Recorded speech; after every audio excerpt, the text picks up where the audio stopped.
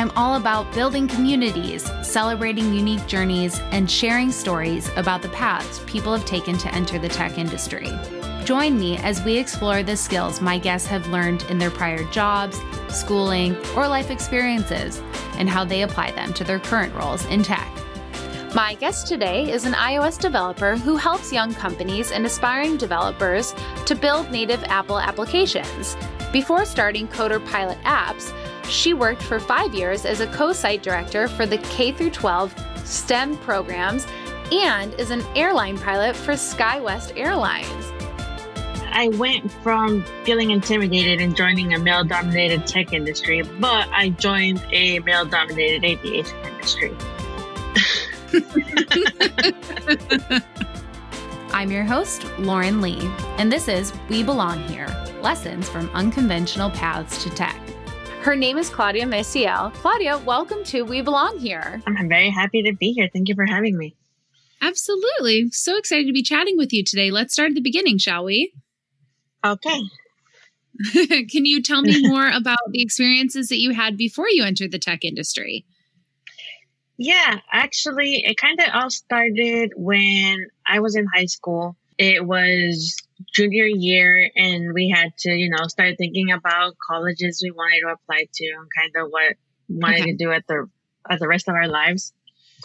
Of course, at the age of 16, what I thought I would be doing in life was, the typical jobs of architect, engineering. Actually, for a while there, I wanted to be a bus driver, not a bus driver, a truck driver, just to get out of my small little town and see the rest of the world. I figured truck driving would kind of get me away, but that. And where was that? Where did you grow up? It's a really small farming community in California. There's like 1,000 people in here. So it's tiny. So you can see why I wanted to be a truck driver to get out of it. Just explore the world. Exactly. Okay. So you had visions of grandeur, of going and exploring and, kind of breaking away. And so then what came next? So I went to college. I decided that I wasn't going to limit myself to just one thing. So I figured I'd pick a college that had a variety of things that I was interested in. I was really good at math. So I thought, okay, well, maybe I could find something that does math. So I thought, okay, maybe like an architect or engineering. I did not think about computers. Computers at that point were still, I had mainly used them for word processing and learning how to type. I didn't know anything about internet or stuff like that. So that hadn't even crossed my mind. But I thought, I'm just going to go to college. I'm going to study general subjects and try some different things as I progress through my 4 years. Okay. And so one of the courses that I enrolled in as a freshman in college was Introduction to Computer Programming using C++. Oh. It was kind of weird. I mean, it was already a small college. It was brand new. I think the college had just been around for maybe 2 or 3 years. Brand new CSU to the CSU system. That was up in Monterey Bay? Yes, up in Monterey Bay. And there was maybe 30 people in that class, and I was the only girl. I was the only Mexican. I was really out of place. So, 30 people. I was the only girl, only minority in that whole entire class. But my first assignment, I remember we were placed in groups. I was in a group of 3. Really nice people, though. So they kind of really made me feel welcome. The instructor was really welcoming, so that helped. But the first assignment, I was the only person in the whole entire class to actually do it. What? I was so excited. I was like, wow, I can do better than all these other guys in here. Yeah. It was something super simple. It was taking a string and somebody inputted their name, their whole name, first name, middle name, last name, and you had to take out the initials. Ah, fun. Okay. Yeah, sure. So you had a moment of sounds like success early on in that course. And so did you kind of continue on that journey? Yes. So after that class, I spoke to the instructor and told him, I think I want to do computer science. And he said, that's great. Because like I said, I was a double minority. And he said, well, you'd be great because if you get through this, you'd be our first. And then maybe hopefully other people can see you and get excited about it. It's not just for white males. So I said, yeah, sure. Absolutely. So that's kind of where it all got started.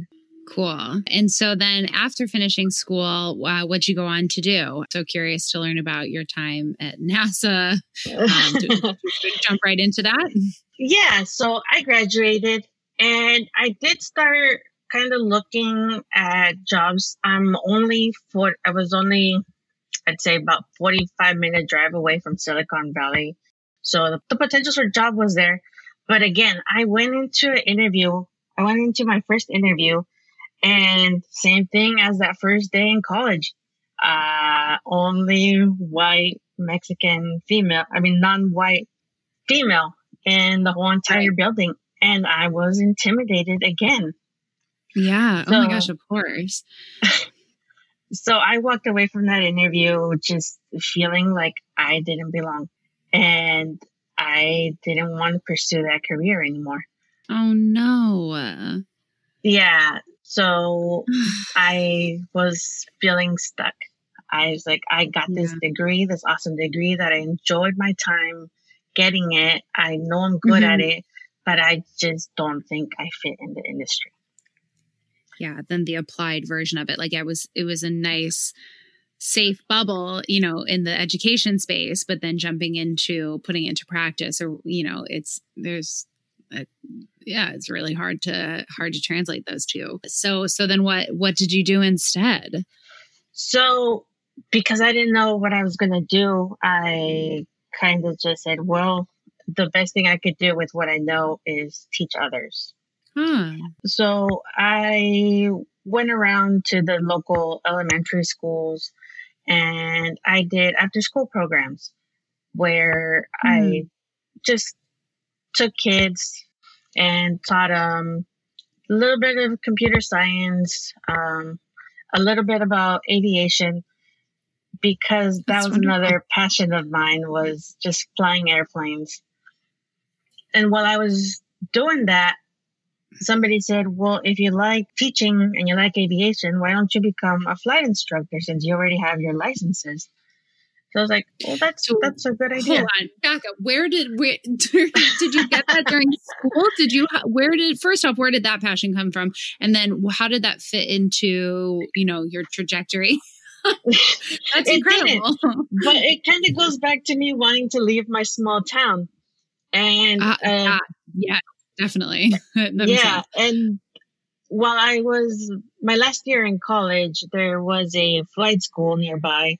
And they were offering a low cost introductory lesson, $60 to take a quick flight with one of our instructors. So I did that. And again, I got that same feeling that I did in first day of college, was like, wow, this is great. I think I can do this. So I pursued it on the side, kind of like a hobby, just to get my license to be able to fly around. Oh, brilliant. That's very impressive. So first off, let me applaud you for, you feel like right after school, it wasn't right to pursue that role for the career, but then to decide to come back and think, I'm going to just start teaching kids about that. I think that's really cool of you. That is, just like, so it's like altruistic in a really pure way of like, I really have these passions. Maybe I should share that love with kids. So I think that's really neat. Yeah. So that makes sense that someone was like, yeah, you should become a flight instructor. Yeah. So I did. I was teaching and I was learning to teach aviation to others. And that's kind of what I did for a long time, was I was just teaching aviation at the local airport and I was teaching after school to kids. And that's where NASA came in. The director of the program saw me with kids and she's like, hey, the community college is starting this program. We're going to be teaching kids from kinder to 12th grade about possibilities in STEM fields. And I was like, well, that's kind of what I'm doing now. Yeah. She's like, I know. So you'd be perfect. Come join me. We're just starting off. She's like, I've got the administrative, but you've got the actual work experience.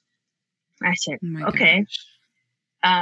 Let's do this. She's like, yeah, we've got funding from NASA and I've got funding from local businesses to get, and of course the college is putting the infrastructure behind it. Let's do this. So yeah, we built this program and I was doing exactly what I kind of wanted to do at the time, which is to empower kids to pursue a field that is not common in the area where I grew because all their parents are farm workers.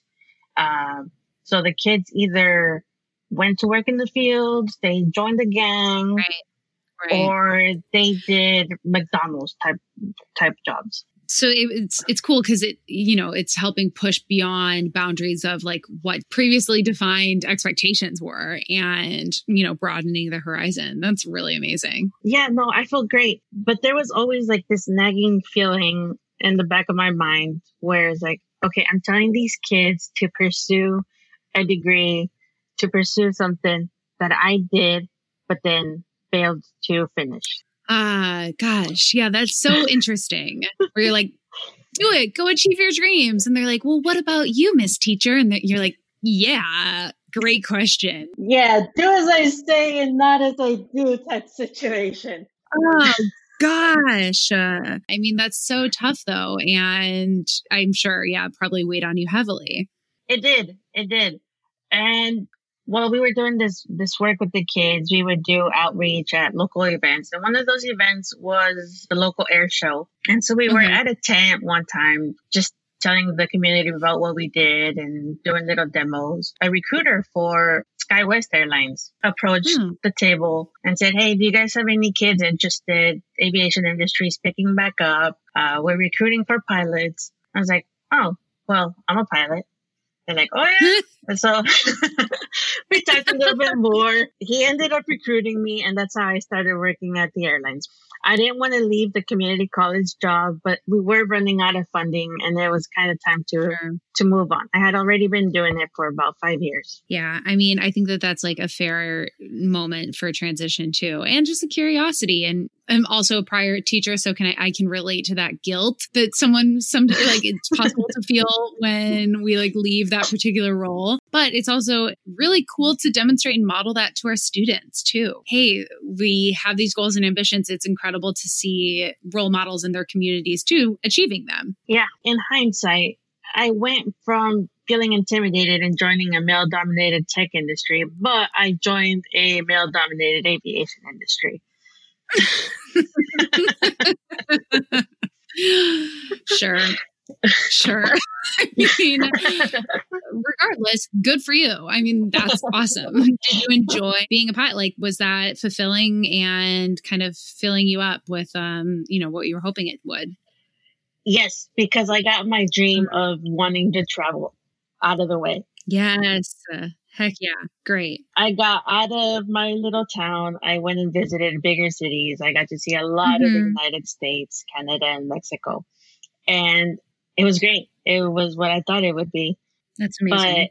But having a family, being a pilot, they don't mix very well. Because you're away so much. Exactly. I was gone 4 or 5 days a week. I was home for a day and a half, and then I had to leave and get back to flying. Right. I mean, that is, like puts a strain on everyone involved. Yeah. I mean, my kids would get sick and I'd be in Virginia and I can't do anything about it. It was hard. Yeah, it was very hard, which is why I decided to get back into tech. So that was your pull. So at that moment it was, I'm going to recommit back to that old goal of tech. And because you probably at that point also always knew that you were passionate about it and curious and very good at it and skilled in it. And so that was the moment then to kind of make the leap there. Yes, and also I had this new confidence in me with all these male pilots. Right. I can survive in the tech industry. Yeah. Exactly. Sometimes we need that reminder, though, to get that validation in a way, I suppose. That's totally human of us also. Good for you for realizing and recognizing that, though. And it's awesome to come back to a goal and to return to it and say, okay, here I am. It's time. Yeah, I mean, I took a very long way of going about it. It took me years, but I came back to it. Hello, We Belong Here listeners. Today's episode is sponsored by the new We Belong Here Discord community. I recently have been thinking about ways to continue the conversation with guests after each episode, to foster our community, share resources, and stay connected to both the guests and listeners. And I'm excited because we've created a We Belong Here Discord server. What is Discord, you might be asking? Well, it's a voice, video, and text communication service to talk and hang out with your friends and communities. I know, neat, right? It will be a place for us to connect, share resources, mentor, and build community together. Everyone is welcome, and it promises to be an incredibly inclusive space. It's important to me that everyone has an inclusive community where everyone feels welcome and supported. And this could be yours. If this sounds like something you'd be interested in joining, please do. The link to join is bit.ly/WeBelongDiscord. That's bit.ly/WeBelongDiscord, DISCORD. Or find a link in my bio on Twitter or Instagram at Lolo Coding. I'm super excited to see you there. Amazing. So did you have all the coding knowledge from school, or then how did you decide to kind of like level up and make sense of the kind of gap in probably like the difference in what like code had become from when you studied it back then to now? Yeah. So during college, we studied C++ and what was the other language? Visual Basic. Sure. And yes, C++ is still relevant, but it's not what companies were kind of looking for. And besides at this point, I kind of forgot everything I had learned. Sure. Oh my gosh, right. You had other things packing into your head. Exactly. I didn't want to go back to school because another 4 years would have just been too much. It's like, well, I've got the degree. I know companies are looking for the degree, which I have. I just need to build this technical knowledge. I tried everything. I tried Udacity. I tried YouTube. I tried Udemy. I tried just random tutorials that people built. And and it was because I didn't want to invest. No, it actually did to kind of build up the fundamentals. I see. Okay. So you just were like, I'm going to try all of them though. Really kind of commit to it. Awesome. That's great. Yeah, it was enough to build a lot of the fundamentals, which I already had, but just needed some brushing up on. And it also helped to figure out which tech stack I was going to learn. Of course, we all start with exploratory. Exactly. We all start with building websites, which was fun, but it didn't really do it for me. Sure. I tried doing the back end of websites, which again, I enjoyed the logic of it, but it wasn't until I did iOS programming that I was like, okay, this is it. This is what I want to be doing. It's cool to have that kind of light bulb moment of like, oh, this is it. Because as you said, like, yeah, we all kind of start in the same place. And then there's all these different opportunities to explore, kind of the niche parts of it all. And so then to find that light bulb moment is incredible. And I just encourage everyone listening, if you haven't yet, just like keep playing around. There's just so many different spots to get excited about within the umbrella that is the tech industry. And so cool that it was iOS for you. Yeah. Yeah. But like I said, it took me trying just about everything, I think, to find that. But once I did, I was like, okay, now I can narrow my focus and actually pursue this and pursue it right. I tried the self-taught role, but with life in the way, it was just hard. I'd do it for like a week and then something would come up and I'd stop, and then I'd come back to it. But it's like, okay, no, I know this is not working out for me. This is not how I learn. That's relatable. I need somebody to hold me accountable. The structure, ditto. That's when I started looking into boot camps, and I found Lambda School. Nice. And so what was your experience with that like? It was great. The iOS community at Lambda School was amazing. I think for a couple of reasons. It was small, so you really got to know your classmates. You got to ask questions of the instructor, and then you had your team leaders that would help you out. So it was a really, really tight-knit community, and there was that accountability. So it was perfect. It was exactly what I needed to kind of get into iOS development. That's great. And you're currently in that world, right? Yes, I am about to finish. I'm in like the last stretch of it all. Amazing. That's so exciting. Congratulations. That's like a really fun place to be at. So I'm loving it. That's really cool. And it seems like you still are teaching and like creating content that is within that like educational instruction space. Yes. Yeah. I think that's just one part of me that's never going to go away, because I did enjoy it. Yeah. I did enjoy sharing what I learned with others. And I think that's one thing I'm probably never going to stop doing.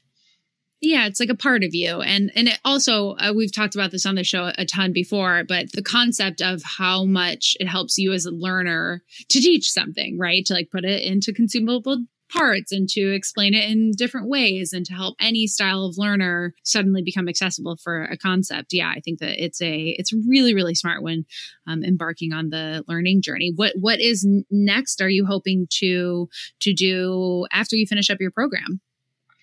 I'm kind of debating on which way to go. I've been looking at jobs.